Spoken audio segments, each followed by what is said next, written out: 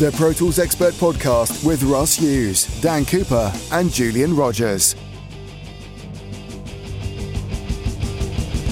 Well, good evening and welcome to Pro Tools Expert Podcast number 341. It's the 15th of October 2018. I'm Ross Hughes. I'm Dan Cooper. And I'm Julian Rogers. You wouldn't believe what I said. I'm so tired. Just before we came on the air, I said to the guys, that's podcast 341. So that how many is that we've done? That's how tired I am. So do the maths on that. Anyway, or the math if you live in America. Anyway, Dan. Yes. Michael Carnes from Exponential Audio has very kindly shared another tip that works in the second generation Exponential Audio plugins, Nimbus, R4, Stratus and Symphony, which have a set of controls at the bottom of the tail page. These controls operate the tail suppression circuit. This is useful in many different ways, and we will have the tip in full in the podcast notes showing how tail separation can work on drums, which by their very nature has strong transients. This gives a sense of presence, but they can also cause a lot of splash in the reverb. Tail suppression can tame the problem with absolutely no hints of pumping. Very nice. We also have a podcast exclusive deal from Exponential Audio, but you'll have to wait later in the show to hear about it. Julian, deals. This month's feature deals from Leapwing Audio until the 31st of October get 20% off their Center One spatial plugin and Dyne One parallel multiband dynamics processor, making them just over £143, including VAT, each. Also, don't miss my tutorial on how to get the best results from your Dyne One plugin. And don't forget to check out the deals from our partners on the deals page. Highlights include iZotope offering introductory prices on RX7, Insight 2 and their new post-production Suite 3, and Avid and Audient are both offering special discounts for students. Good. Hey, let's get on to our talking points. This is sponsored by our friends at Universal Audio. Over to you, Fab. Good morning, children. This is Fab DuPont. The Pro Tools Expert Podcast Talking Points are brought to you with the support of Universal Audio. Did you know that Universal Audio are offering you the chance to build your own custom plugin bundles of 3, 6 or 10 plugins from one low price? Save over 60% in fact. Just pick your own bundle option and then choose your plugins. It's that simple. You can find out more at the link in the podcast notes. Let's get on to our talking points. Now, Dan, you listed inexpensive 2-way monitors. Less than $500. What was the thinking behind this? Yeah, apart from annoying some people. Where did you forget these speakers and stuff like that? What happens in these lists? You know, I purposely miss things out. You did a list of 5 speakers and you missed some out. Yeah, how did you manage that? How did I? Well, you know, I should have done a list of 7 or 8. But hey ho, the 2-way active monitors, near fields. But really, these were monitors that cost less than $500. Because I own a few of these actually, and I thought, you know what? Let's do some research. So the IK Multimedia iLoud micro monitors, and they're in white now, which look really nice. They're pucker little monitors, really good for about, $300? Yeah, punchy little things. And recently we got ourselves a set of Adam Audio T-Series, the small 5 T5 models, and they're wicked. I spent the day mixing on them last weekend in my wife's studio. You know, when you forget about your monitors and they just, you're getting into mixing or tracking, you're just making music, even the creative flow. These monitors just blended into the wall and they sounded so good. And at the end of the session, I thought, okay, they sounded good, but did my mix actually work? Will this mix sound good now down in my big studio with my bigger Adams and subwoofer? And it did. I was really impressed. Small monitors, don't discount them or discard them or anything. They are pucker. And there's a lot of choice out there now for under $500, which is great. Really good. Julian, you have been in many a listening test recently, haven't you, with a wide variety of monitors in your studio? Yeah, no, sorry, I don't talk about 2-way monitors anymore. I'm up in the rarefied 3-way arena now. Can I talk about 6-way monitors? 6 drivers, 3 ways. Yeah, I'm surprised the keys weren't in these. This under Yeah. under $500 one. Which driver costs under $500 in the kit? You can get the box. I think just the postage and insurance costs that, doesn't it? Probably does actually. Yeah. I mean, the important bit in this isn't the two-way bit anyway. It's not even in the title. They're all two-way because they're under $500. You can't Yes, do it for correct. less. But there's some amazing value stuff going on down here. I'm trying to think. I've heard those KRKs. I've never heard the Erises, the Eri. I don't know what the plural of that would be. And I've heard some of the small Adams, but I haven't spent very much time with them. But I have heard those little Yamahas. I have to say, I had a pair of those. Wasn't impressed. I wasn't big on them either. No. Actually, No. It's like They they look sound clear, like they clear on look. that. but that's kind of it. But the stuff that people, there's a few things that have caught my attention recently. I mean, I had a look at the what is it, under 500? You could get you can get some head type 5s for that, which I did a test on recently, and are really good for the money. They are really, really good. I have to say, very much sort of similar ballpark to the Adams, but there's so much variety in there. There was, I mean, I wouldn't necessarily go with the way the point's been made about these JBLs that are missing from the list. Hilariously, they're missing from the list because none of us have heard them. Am I right? These LSR 305s, these smallest of There's the a lot of LSRs. comments about that, isn't there? Well, Yeah. I mean, I've heard not really heard good them. things about them. What I have You have heard or is you I've haven't? heard the big ones. I've heard the I think they're M3s or possibly, but big main studio monitors, but from the same family. And I was really impressed with those. And the thing about them is they've got a really prominent, what looks like a CD horn around the HF driver, which makes them look very PA system. And to me, goes, okay, it's not going to be that sweet. But they sound great, actually. And I'd like to hear some of those, definitely. The thing that's also because something that I've been talking about a lot recently, particularly with I've been spending some time with those three-way Neumanns that I did a write-up about recently, is my whole thing, and I talk about it quite a lot about. I really like infinite baffle speakers because of their inherently good timing, their good time response.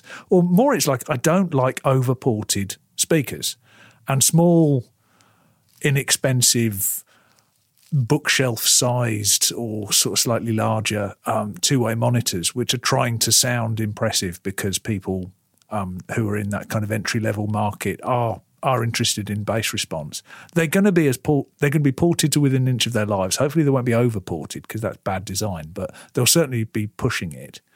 And because of that, the time response is going to kind of disappear a little bit. But there's nothing in there that isn't ported. And this made me think that possibly, I mean, if I had under $500 to spend, I think I might be looking. I think I might be looking at. I'd be looking at secondhand, but that's kind of not strictly fair.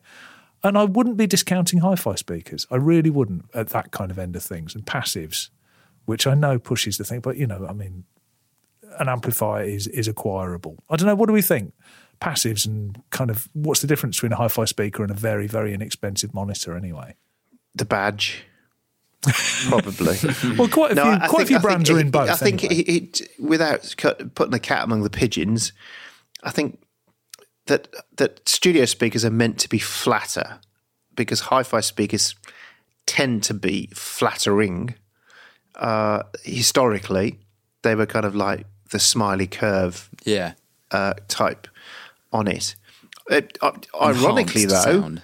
the one that would have been here 30 years ago is NS10s that were hi-fi speakers and ended up in studios for the very reason, because if you could make something sound good on a pair of NS10s, you could make it sound good on anything. Well, I have a theory about NS10s anyway, which goes back to my original point about their It's like an infinite baffle. SM57 conversation. Well, nobody talks. Well, not many people talk about the fact that that NS10s were infinite baffle, so they've got inherently good timing. So their frequency response might be a bit to pop, but their timing's great. But that's not such a thing because it was very, very common for hi-fi speakers to be infinite baffle in those days. Yeah, but more than that as well is that Andy Monroe is of the opinion that the reason they sounded so good as well is that because they were mounted on their sides on top of SSL consoles, because of the shape of the SSL console, it created a scoop in the audio, which gave them that great sound. I've heard so that it wasn't just about the speaker; it was the way that they were mounted on top of SSL boards that made them. Yeah, but they're all powered. In those days, they were powered with what were those brown amps we used to use on all our Quads? Quad amps. These Quad 405s used to power them all the time, didn't it? And then in the sort of 90s and 2000s, everybody suddenly got into those terrible Tannoys and Samson amps. Oh, God, those Samson amps were awful. Yeah. They were gruesome, weren't they? But we all had one at some point. Yeah. Those or what were the other ones? The Spirits, Absolute Twos and things like that. When speakers got very brightly coloured in those kind of like in the 90s. I remember that. And this is sort of pre yellow speakers and stuff, you know. All right, Jules. So before, you were just saying passive monitors under $500. The Avantone CLA 110 passive studio monitors, the recreation of the NS10, says 649 quid. But again, you'd need an amp. And I'm not being funny, but I reckon between $400 to $500, you could get a used set of NS10s that might look a bit battered, but you'd still need an amp.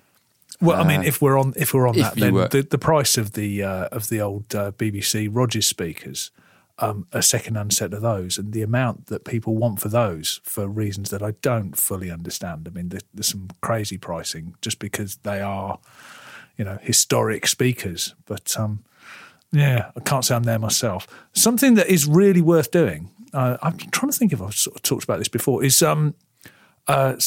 if you have an amplifier that you're not using and you've got a monitor controller, you're not stuck with them all the time. You can use them as a quick A/B reference. Getting an old pair of little bookshelf speakers and just open them up and snip the wires from the crossover. So just completely lose the tweeter completely. And on a small driver like that, that's got some element of cone flexure, you can make a great little grot box. A really good reference for something that does no phase issues, no timing issues, nothing. It's point source and it's very restricted frequency response. Great for checking vocal levels in mixes and stuff, and basically doing what the little Horatones used to do, but without having to mess about getting something that's you can spend quite a lot of money on some reproductions of those, which I personally would never do. But something that does that job, that just does a nasty little point source single driver thing, is really worthwhile. And you can just go to a boot sale and pick up a little pair of speakers off an old 90s MIDI system and just open up and snip them. It's a great job.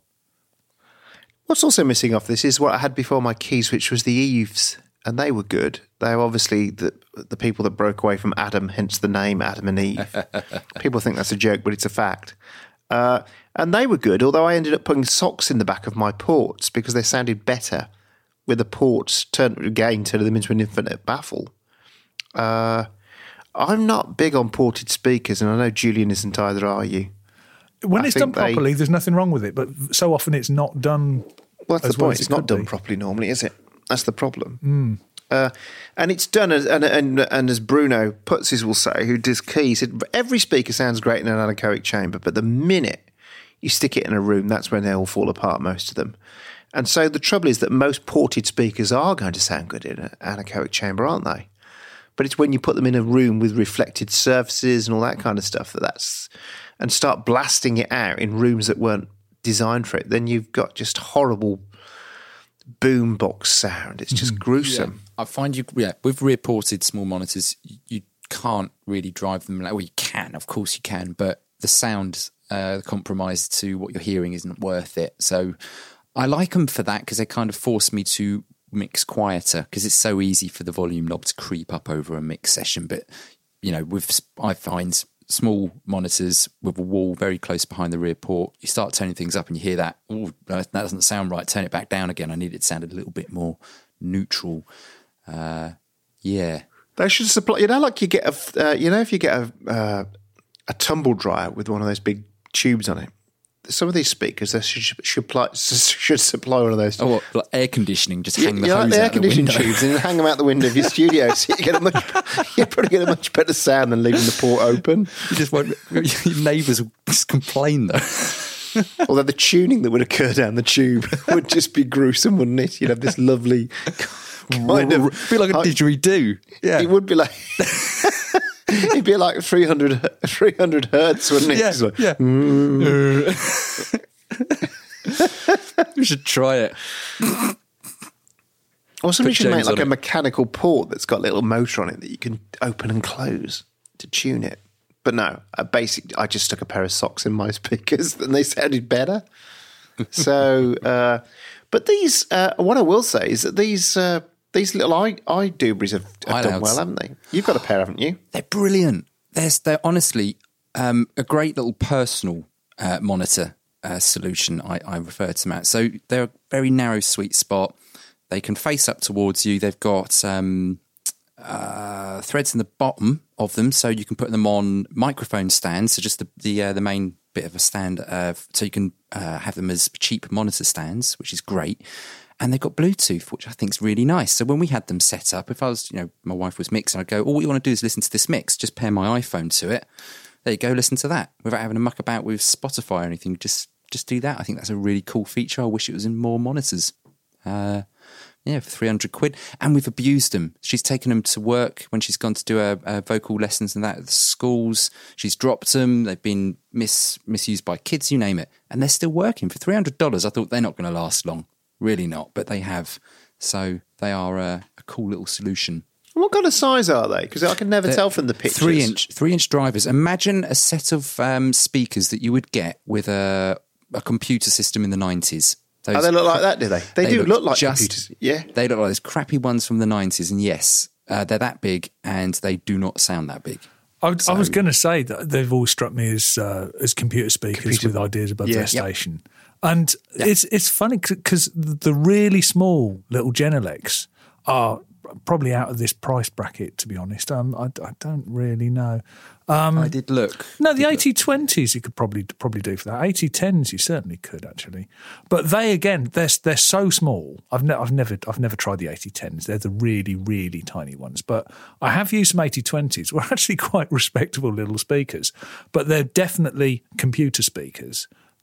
You couldn't really use them for anything else other than, I've seen them used as rear surrounds in little 5.1 rooms and stuff. But yeah, again, they're kind of similar kind of thing. And actually they're ticking all the boxes of rear porting and probably a little overported and stuff, but not too bad. Genelec, people are harsh on Genelec, and I must admit I've fallen out of love with Genelec a little bit because my priorities have changed. Because I've bought so many pairs of Genelecs on behalf of my employers in the past, because they absolutely nailed it for that kind of institutional use, because they're tough as old boots and they're kind of prod proof, if you know what I mean. I see a soft dome tweeter on exposed on a driver, and I just imagine someone sticking a biro through it because of my career history. But you can't do that with the Genelec. But yeah, no, I'd forgotten about those. The little ones are quite respectable as something, as a high-end computer speaker rather than as a proper near-field monitor. Those tiny little ones are not too bad. So lots of choice out there. It's, there's all the major players, monitor brands are competing quite fiercely in this corner of the market. So that's a good thing for us guys, the consumers. It means you've got a lot of choice. I find the higher up you go through the price range, so let's say $4,000 plus for a set of monitors, I find that you start to really struggle to choose because the stakes are higher,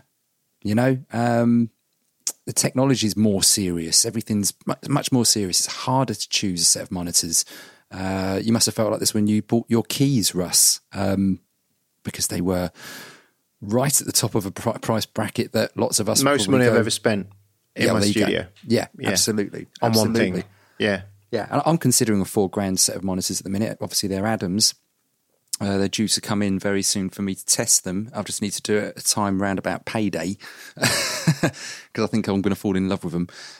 Julian, you're roughly in the same boat as me. You've got your eye on a nice I don't set know of what monitors. I'm going to do. I mean, I'd love No, to. you just proved my point. We're holding off a little bit because of the seriousness of the money. But the Adam T series, for instance, I didn't hesitate. I bought 2 sets, straight up, 2 sets. Set for my wife. I thought she needs to get off the iLouds now. Let's get something a little bit more serious for her. And a set for my dad's. It's his birthday coming up soon. And he said, I read your review. Are they any good? I went, they are good. He went, oh, maybe I'll get a set. Okay. Easy birthday present. I'm hardly saying anything that nobody said before, but it's that whole thing about, buy once and keep. And I mean, yes. I've had a few loaner sets of monitors through, which has really kind of forced the issue at me of like, what are you doing? Because my personal monitors are a set that I've had since, I don't know, probably about 2000. You know what I mean? I've had them a long time now. And the reason I've had them for such a long time is just because I'm not just going to move sideways and just get a different set of kind of compact 2-ways or even slightly larger 2-ways. I'm going to get something that's a lot better. But I'm really feeling it just because I've always had access to a better mix room than the one that I have at my own disposal through, wherever I happen to be working. But that's not really something that's available to me anymore. Some of those rooms were really nice. So, it's I'm having to think about it. Something in the short term I'm thinking about that isn't a sideways move, but it's all about kind of perspective in the same way as that Dropbox thing, which I really like. That's, if you've never tried it, do try it because it is really good. There's a thing that it was Andrew Sheps who said about it, and it was a thing that he did in his LA studio, and he just had a single monitor, just wide in mono, and he had it off pointing away from him. It's the thing that people in theatre sound do all the time. They'll fire sound off into the room so that you get the reflected sound back, and it gives you a completely different perspective. And if you want stuff to sound diffuse, they'll fire it at the walls so that you get sound effects and stuff back. Well, if you try that with a mix, you know the trick of listening to your mix from stood outside the door. Yeah. Well, you can do that, but you haven't got to move. What I quite fancy is I've got a little B&W Zeppelin in the kitchen that I just use for listening to Radio 4 and stuff. But I've been listening to more and more music on it, and it is annoyingly it's not quite there. So I'm thinking of getting a better wireless speaker. And I was thinking, actually, what I might do is I might bring that up here if I do that and have it in the next room. And then I can just fire off to it over Wi-Fi and just listen to kind of like a small speaker version from a different room, just to get an idea of those things that are hard to judge, how the snare's sitting against a vocal, that kind of thing, that all the detail of listening on your monitors, you can lose track of quite easily. In a different perspective, it tells you what you need to know straight away. So that's something I'm playing with the idea of, the role of the Wi-Fi or Bluetooth speaker in the studio as just a remote speaker to listen to away from. Well, you can use Sonos to monotest, if you remember my article. Yeah, that's true. Actually, most people don't know that the key, you can use the keys in wireless mode. Most people don't know that. You can't hear anything. Here's a thing that was really interesting, actually. The thing we've spoken before, Russ, about the thing about you can in accessibility on an iOS device, you can switch it to mono. And if, say, you're lying in bed and you're listening to an audiobook or something, you can just pop one earbud in and have a listen like that and hear everything and not have people disappearing off side to side. I didn't realise, because this speaker in the living room, which works over AirPlay, I only used to use it for listening to any questions or, the Friday night comedy podcast on Radio 4, that kind of stuff, but it was all speech-based. And I listened to very, very little music on it until recently. I didn't realise that works for AirPlay as well, if that's on mono. So I'd been listening to my my little compact, because it's only small, there isn't much stereo spread in there, but you get all of the monocompatibility issues. And I'd been listening to it, and I was thinking, why does this sound so weird? And then I just kind of popped it on, and suddenly the whole thing opened up, and I thought, I've been listening to music all day in mono and hadn't noticed until this one mix off my little Zeppelin that's, it's about 6 inches wide. Oh, the B&W thing. Yeah, but it's a very small one. It's not the big they used to make a monster thing. one, didn't they? Yeah, I think that was too big for most people's kitchens. I know James uses Sonos for test speakers in his studio, doesn't he? He does that. Yeah, which is which is cool. I tried them, but and you could use AirPlay now on a Mac, on a modern Mac, on a up-to-date Mac. You could now AirPlay straight to them. Yeah, that's why I took the one I bought back straight away, because it didn't support that stuff then, and it was like, oh no, I'm not playing through your silly app. But yeah, absolutely, it's definitely a thing that I'm going to investigate, because it's not just buying another set of monitors that I'm not going to keep. It's buying something else for a slightly different job that I think could be quite helpful. Anyway, take a look at that article of ours. I'm sure it isn't exhaustive. So if you've got ideas other than the JBL 305s that everybody seems to be telling us we've missed off, bang it in the comments. Then tell us what we missed, and we'll take a look at those things. We'll reach out to the manufacturers and ask them for their feedback. Julian, competitions. This month we've partnered with our friends at IK Multimedia to offer you 3 opportunities of winning a copy of IK Multimedia's Total Studio Max 2 music production bundle worth €1,200. Yes, that's an awesome bundle. I absolutely love this. Sample, tank, amplitude, all the T-Rax stuff, a fantastic mastering application, standalone application. I did a video on that a little while ago. Yeah, really, really cool. I really like IK Multimedia stuff. It's really low on CPU and all of it sounds really, really good. So yes, get in and enter. 3 chances to win. So, second talking point, are software subscriptions just another lottery you should avoid? Are you suggesting that we should avoid lotteries? I think they're dead cert, aren't they? It depends. Dr. Johnson called them a tax on the daft, which I love. I think it's a great expression. I've got a stat, actually, about the UK National Lottery, which is that... the UK National Lottery, I think, are more likely to be hit on the head by a falling pineapple than I am of winning the lottery. I know I'm more certain of dying in a plane crash than I am of winning a lottery. That doesn't mean plane crashes happen more often. It just means the odds of winning the lottery. I have no moral viewpoint on this. I just have a sanity viewpoint that I've got better ways of wasting money. The longest odds ever offered by William Hill, UK bookmaker, on anything were odds of 13 million to 1. It was something to do with like Elvis returning to Earth, riding on a flying saucer, on the millennium with and the odds of winning the UK National Lottery are 14 million to 1. So, I wonder if you can place a bet on winning the lottery. You must be able to. They'll take an odds on it. They'll give you odds on anything, won't they? And they'd have to give you 40. Never mind. We're going circular with this now. Back to software subscriptions. So, Pro Tools 2018.10. Yeah, this is where it came from. I think. Yeah, there was some fair comments being raised. This isn't a hate on Avid. This is not a hate even on Pro Tools. This was some people who feel that over the last year, they really haven't got their money's worth. So let me just clarify that. It's not that Avid have done nothing. It's that the problem is that in essence, if you buy something normally, you look at it and you go, do I need that? Does it have the features I need? Are they features I'm going to use? And then you put your money out. But when you buy a subscription, especially software subscription, you're partly putting money on a horse, aren't you? You're saying, will they deliver some updates?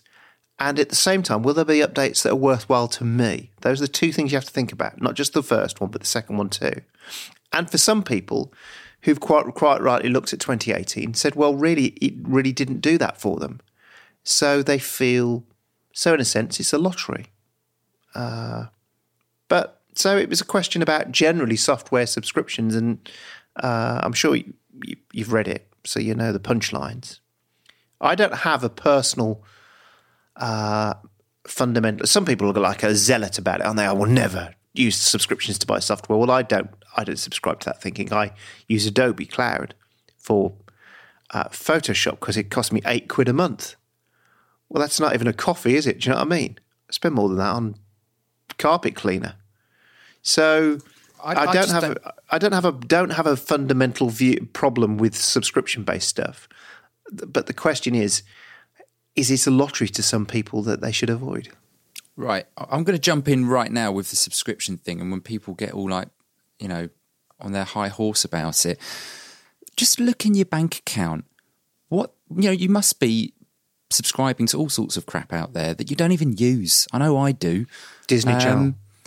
Well, yeah, things for the kids they don't even use half the time. So I think I pay for the expensive Netflix so it can be watched on more than, 4 devices at once in the house, because it happened once where we were all watching and then it just went, nope, can't do this. So you have a kid having a meltdown. Sod it, I'll pay for the extra and never unsubscribe from that. But I pay for it anyway, just in case it ever happens.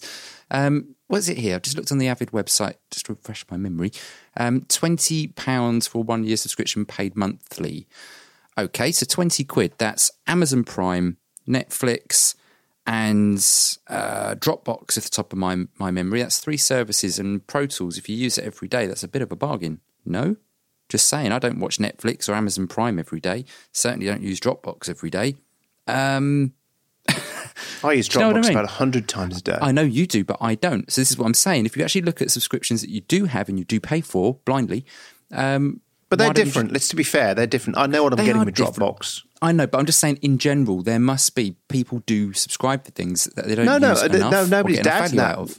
As I say, there's no fundamental flaw with a subscription model, and it's out there all the time. But the question is, some people do have to ask themselves whether it's worth making that investment versus buying it, for example. All right, I'm going to throw this out there again as well then. I think most of the people that complain about this are people that don't use their applications enough. So let's say an enthusiast, I'm not going to spend £20 on Pro Tools because I'm only ever going to use it on the weekend because I've got a full-time job.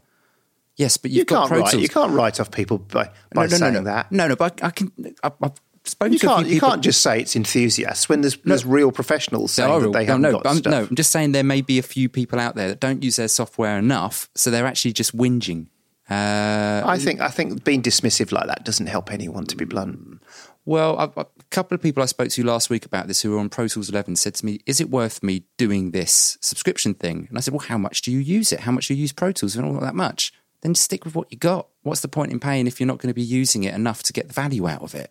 That's what I'm trying to get across. So sorry if I've offended anyone. That wasn't what I wanted to do. I'm just trying to say... No, I don't think you're offending anyone. I just don't think we should write people off and say that they're enthusiasts and just say it's only enthusiasts saying this kind of stuff. So I misworded that because that's not what I meant to say at all. It just meant people that are enthusiasts out there that don't use their software enough. Like, so if I was doing, I don't know, a bundle that would cost me...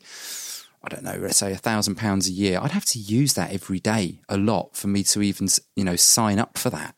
I wouldn't do it otherwise. If my kids just stopped using Netflix tomorrow and said it's not the thing we don't do anymore, I would cancel it immediately because we wouldn't be using it. I'd just be paying for the subscription. You just, blindly paying for it. I understand what you're saying. You've got to work out what's worth it. Yeah, totally. I mean, this is...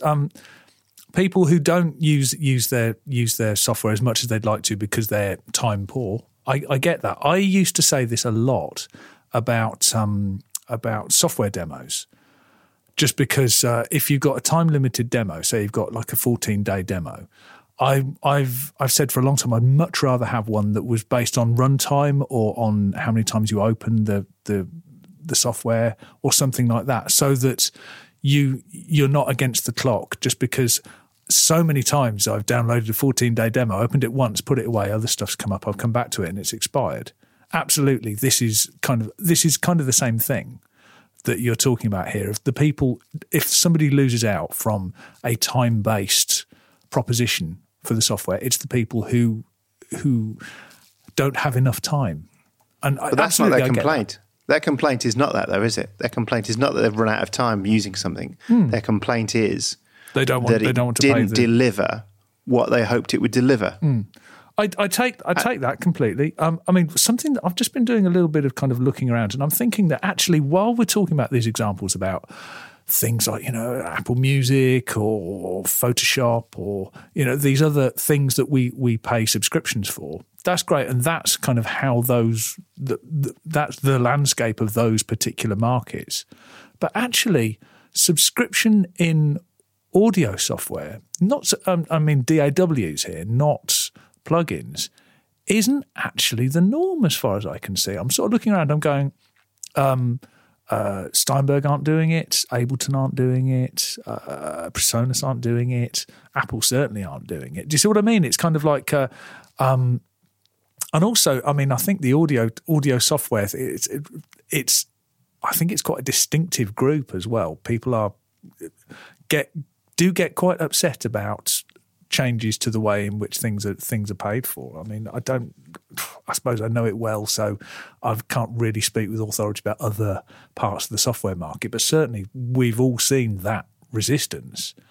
In terms of the value proposition, of course, if you're paying for 12 months of something and there's an understanding, and I mean, it's pretty much as good as a guarantee from Avid that they're going to deliver either new features or added value on a regular basis through the period of your subscription.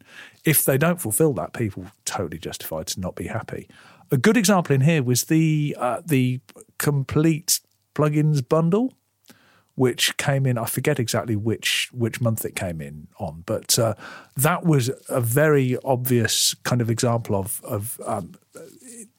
we're going to offer added value instead of new features for this point upgrade.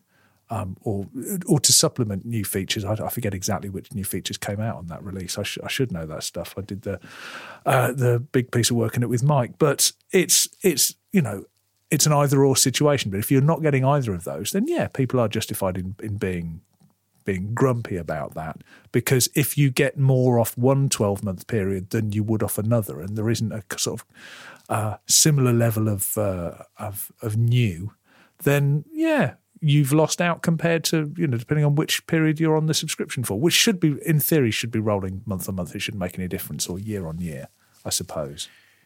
Right then, here's the next question that came up in the article. Should people be excluded from getting bug fixes if they're not on a plan? That's tricky. That's definitely tricky. Let's talk about the moral side of it, or the ethical side of it first, versus the technological, because to change that principle, you have to do an engineering solution as well as a policy change. And I'm of the mind that I don't think that bugs should be I don't think you should be excluded from bug fixes on software if you haven't got an up-to-date plan. I just think it feels it. You see, it's not even a moral thing. It's about what message you send out to your customers, and I think it comes across as unnecessarily mean in my view. Yeah, if you think about it, some users might have been suffering with a bug for weeks and months and years. Yeah, we all have. Yeah, with things in the past with Pro Tools, and at the very least, a bug fix will go, okay, at least they made good on that eventually. You can get off your hobby horse and go, yeah, that's fine. If you're not allowed to update your system to get the bug fixes, you'd be pretty pissed off. No, I don't think that anybody sat in a meeting and said, let's not give the bug fixes to subscribers. I think what it is that you'd have to have two different deliverables. One for to be an engineering solution. Yeah. You'd have to be able to go on the website and download just bug fixes. And that would be extra work to create. So of course it would. Yeah. So I can see how it's happened, but it is it feels like a computer says no to me. It's definitely a difficult conclusion that's been reached, I assume, kind of by default and not on purpose. Then why don't Avid change the way they do this ever so slightly? Instead of putting bug fixes in something like, let's say, 2018.10, they just release a bug fix. Well, that's what we just said, isn't it? Yeah, I don't know, but just release the bug fix bit. Yeah, just don't overpromise and under-deliver. Just don't release 2018.10, for instance, and just say it's a bug fix. That's all. It's got to be better.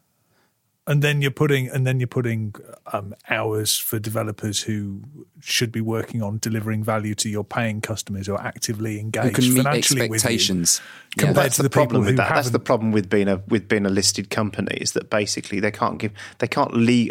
Well, I'm not sure about this because I've heard people say this before. People say there used to be a line from Avid that said they can't, because they're a listed company, they can't give anything away for free.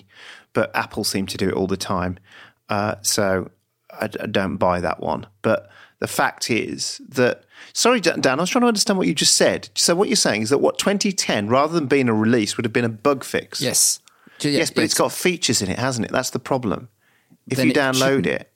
It's just to sort of help with expectations. If it's there's an easy way to manage it, and that's with iLocks. Is that people don't realise this, that the way that software is managed in terms of it's one download, and all it would do, it would be an iLock setting that would say you either get these features or you don't. And then you could still get the bug fix parts.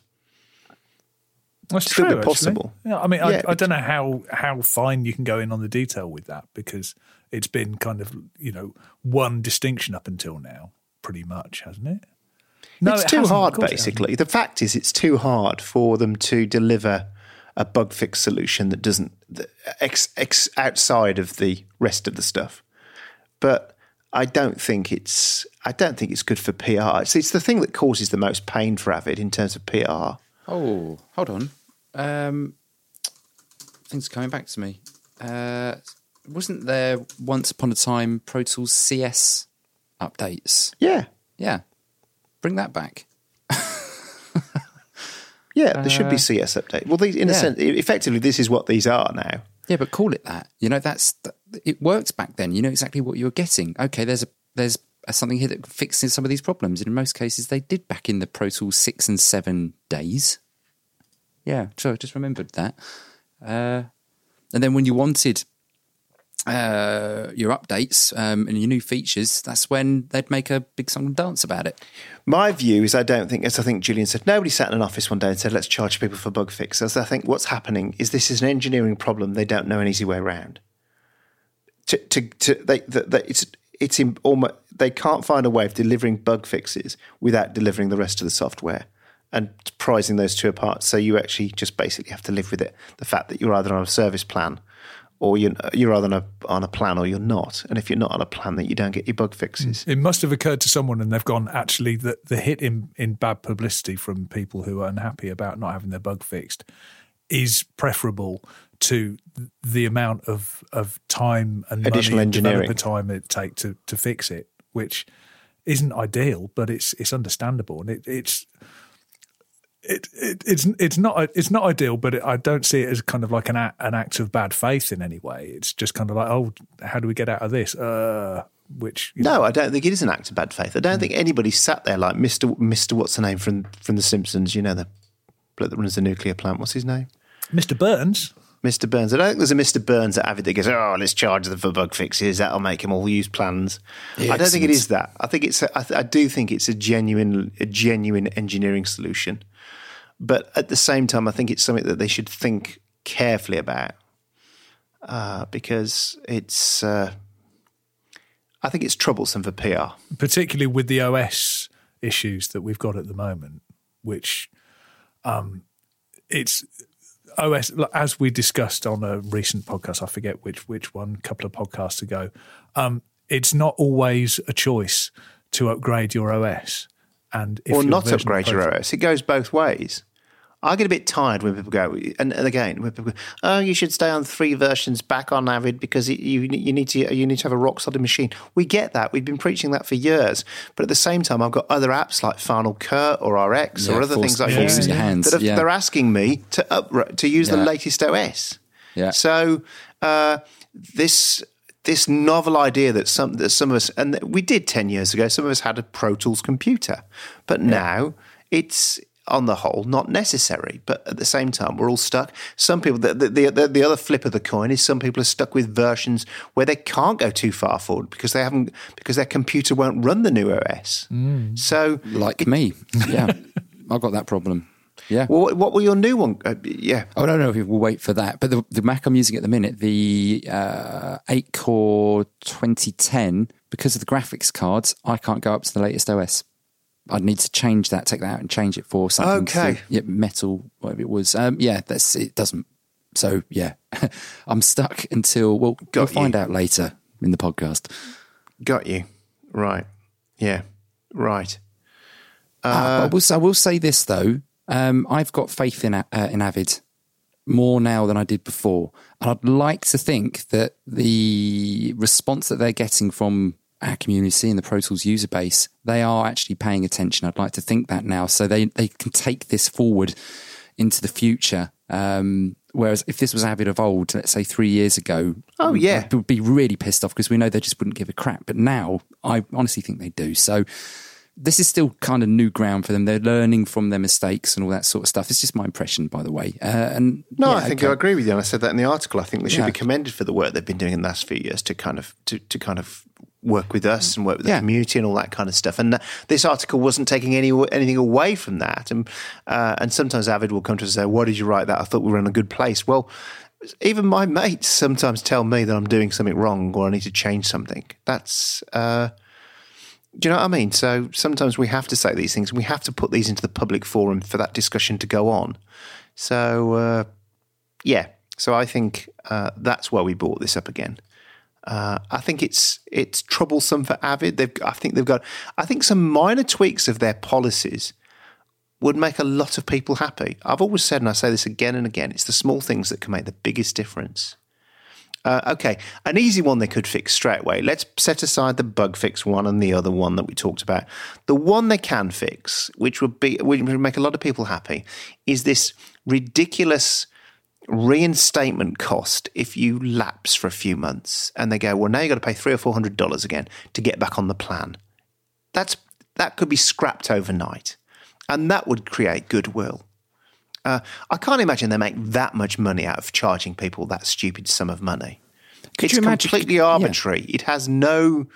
That is a Mr. Burns decision. Yeah, could you imagine if Apple Music did that? Because I've done it a few times. Imagine if anybody else did it. No, but I've done it a few times to experiment with different streaming services over the last few years. So I was on Apple Music for 6 months, and then I come off for 6 months to go to a different one. And then I went back to Apple Music. But imagine if they said to me, okay, yeah, you can come back, but you've got to spend at least £80 to, get your account back. Oh God, I'm not going to do that. So it's not out there really in other sort of subscription models. So why? No, get rid of it. Yeah, what do you think of that part of it, Julian? Don't you think it's a bit... It's completely at odds with the whole ethos behind a subscription service where it's easy to join, it's easy to leave. And I mean, as a policy with all of my service providers, I don't engage with people who want to tie me into any kind of a contract, and that's a similar thing. I want to stay. My ISP, I've been on a monthly contract since day one, just because their whole thing is kind of like, well, we're really good, so you won't want to leave, and it's true. And Pro Tools is really good. I don't want to leave, so there's no need to give me, the golden handcuffs, It's like...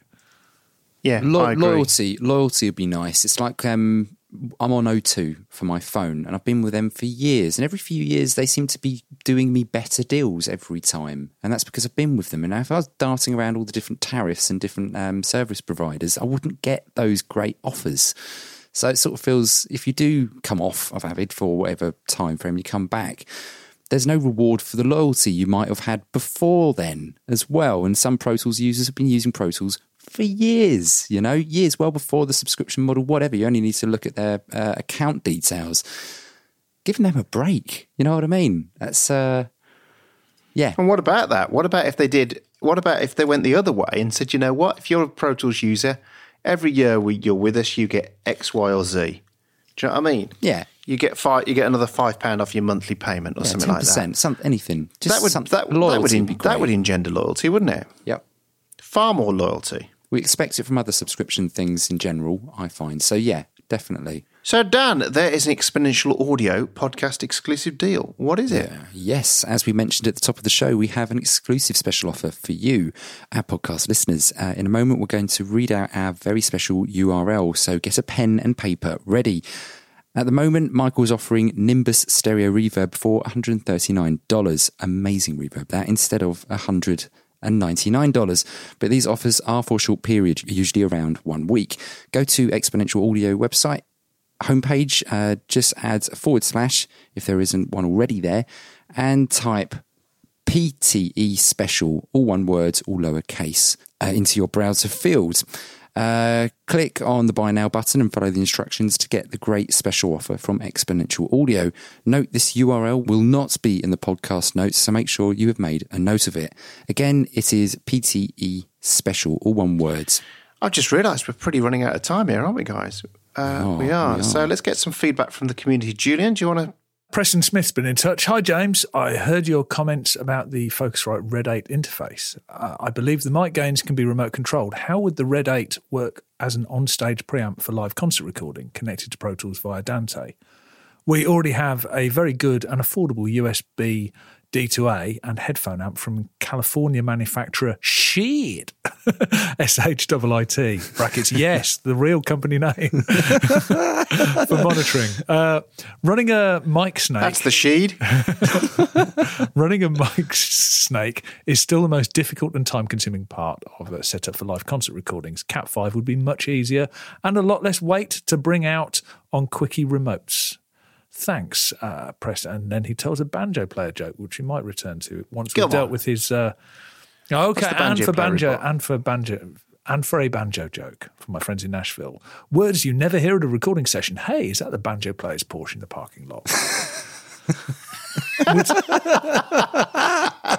Moving swiftly on. James isn't here, but I'm gonna talk to this about the Focusrite Red 8 interface is absolutely ideal for that. It's a great piece of kit. Everything is remotely controllable, not via Dante, but there's a piece of software that comes that Focusrite do for control of the mic pre's, and everything is remotely controllable via that. So yeah, it's perfect for that. And if you're still pulling around a big ugly old analog multi-core, then get rid of that thing. It's going to break on you and let you down. Get a Cat 6 on a reel. And run that in, and you'll never want to go there again with some hideous, 64 pair, 50 meter mult. It's just no.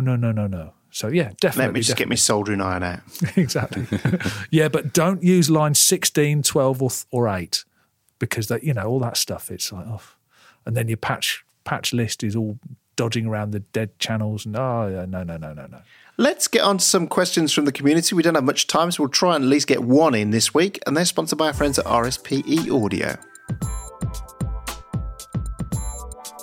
The Pro Tools Expert community feedback is brought to you with the kind support of RSPE Audio Solutions. Great people and great prices. We've started a series of tips from our friends at RSPE Audio Solutions, as unlike some suppliers, they know a thing or two about the products they sell. The first tip is about adding your default inserts from your Yukon Surface. Did you know that you could add your favourite EQ or Dynamics plugin with a single button push on your Yukon Surface? In Pro Tools, choose Setup Preferences, then click the Mixing tab and make sure your Auto Insert Default plugins from Yukon Surfaces is enabled. Then all you need to do is push the EQ or Dynamics on your control surface. If the selected track doesn't currently have an EQ, your default EQ will be added, or press Dynamics to add your favourite compressor. Not bad. Nice. Dan Farandelli. I'm hoping to get advice here. After a handful of years of not having Pro Tools, I've just upgraded to Pro Tools 12. In Pro Tools LE8, I was running FXpansion's BFD version 1.0.8.11. I'm wondering how to get BFD loaded and Pro Tools 12 now. I'm on a Mac. I know the answer to this. Sadly, it's not AAX. It's RTAS and BFD1. You're going back 12 plus years. So you would have to upgrade your BFD to version 3. Version 3, yeah. 3, Yeah. I'm going to say 3. It is Definitely, 3. Yeah, it is 3, and that is a world of difference between totally BFD different 3 to BFD 1. It's, what I would recommend is look at all the other products you can get drum VIs, because since BFD 1, which I think was one of the first great drum libraries, there are hundreds more brilliant ones out there. So look at Toontrack, look at BFD 3, look at stuff by Native Instruments. The list goes on. It's probably also, though, to be fair to the guy, and to note, I think that BFD 3 will read earlier BFD sessions, won't it? So, BFD 2 sessions it will. So that's the package before, which was Pretty Tonk. BFD 2... Pretty Tonk? Tonk, I don't big. have teenagers. Yeah. What does that mean? So I've got teenagers, pretty big, massive. Right. BFD 2 library was big. BFD 1 was quite small in comparison. You know what I'd recommend? Actually, a good alternative to BFD 1 is Easy Drummer. It's light on CPU, really, really affordable, and sounds great. So I would look at that if you were, looking to change your system. I'd love to see BFD 1 again, just because of that little slider between the jazz guy and the robot. Yeah, I love that. That was funny. so funny. Yeah. And what was the one before BFD that they made? I used to have a copy of it in my early version of Pro Tools. There was a light version. No, they made another drummer that wasn't called BFD. What was it called? That put it in the podcast notes. Refresh our memory. The Pro Tools Expert podcast is created using Source Connect Now from Source Elements. Register now for your free account at now.source-elements.com. If you've ever tried to do interviews over the internet with apps like Skype, you'll know how hit and miss the audio quality and connection can be. And even on a good day, it isn't really good enough for a long-form interview. We now use Source Connect Now, which offers ISDN equivalent quality audio using a Chrome browser. No software to install. To get your free account, follow the link in the podcast notes. Hi, you're listening to the Pro Tools Expert podcast Find of the Week, proudly sponsored by Synchro Arts. Synchro Arts are proud to announce the release of Revoice Pro 4, the ultimate toolbox for time and pitch adjustment, containing over 70 new features and improvements to sonic output, workflow and performance. Revoice Pro 4 can save you hours of editing time in the studio, ensure high production values and help you achieve your creative vision. Get a free full scene day trial over at synchroarts.com today and take advantage of the 20% introductory pricing on all new licenses and upgrades.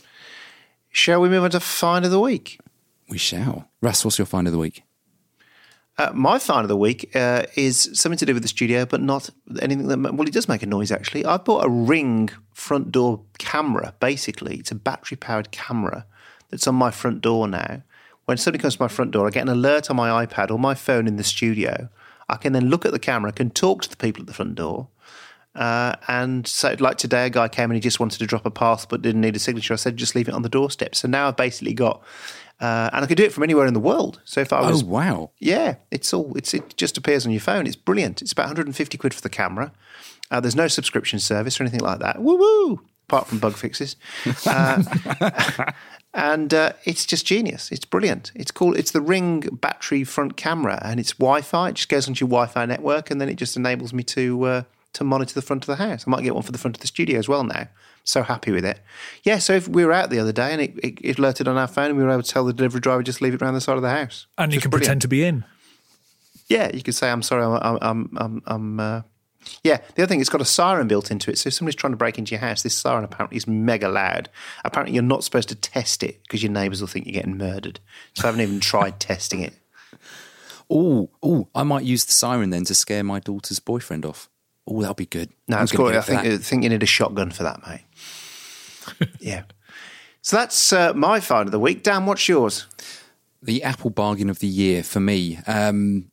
Regular visitors of the blog and listeners of the podcast will most likely know that I've been complaining about my Mac Pro, my 8-core 2011 Mac Pro.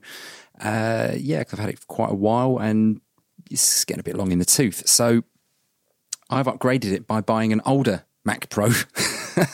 Bought a 2009 12-core, 64 gigs of RAM, 4 gig graphics card, some PCIe SSD boot drive memory, lots of stuff in it. Very, very cool machine, all built, refurbished by a company that knows what they're doing for just over £1,000 ex VAT. Bargain of the century. And if I sold this Mac that I'm using now, I'll probably get 400 to 500 quid for it on eBay. I'm not going to do that. I'm going to keep it. Meaning the difference is about 600 quid. That's really good value for money. It'll get me over the next few years, and the extra cores will be very useful and graphics performance for my 4K editing. So yeah, bargain of the week, month, year probably for me. And yeah, it turns up tomorrow and I'll be doing some power tests and an article is in the process as well. So yeah, very excited. Julian, what's your find of the week? Mine's a YouTube channel. I've been indulging my inner synth bore. And I discovered Automatic Gainsay, which is Mark Doty's YouTube channel. He's done a very long and very detailed series about polyphony in synthesizers and history and divide down synths and kind of things like that, and absolutely brilliant. And other stuff as well, like a really in-depth look at a memory Moog and stuff like that. And it's just, yeah, brilliant. I've been loving it. So if you like synths and like detail about synths, then check out Automatic Gainsay. Right then, and on that little point, it's good night from me. It's good night from me. Oh, it's good night from me. Good night.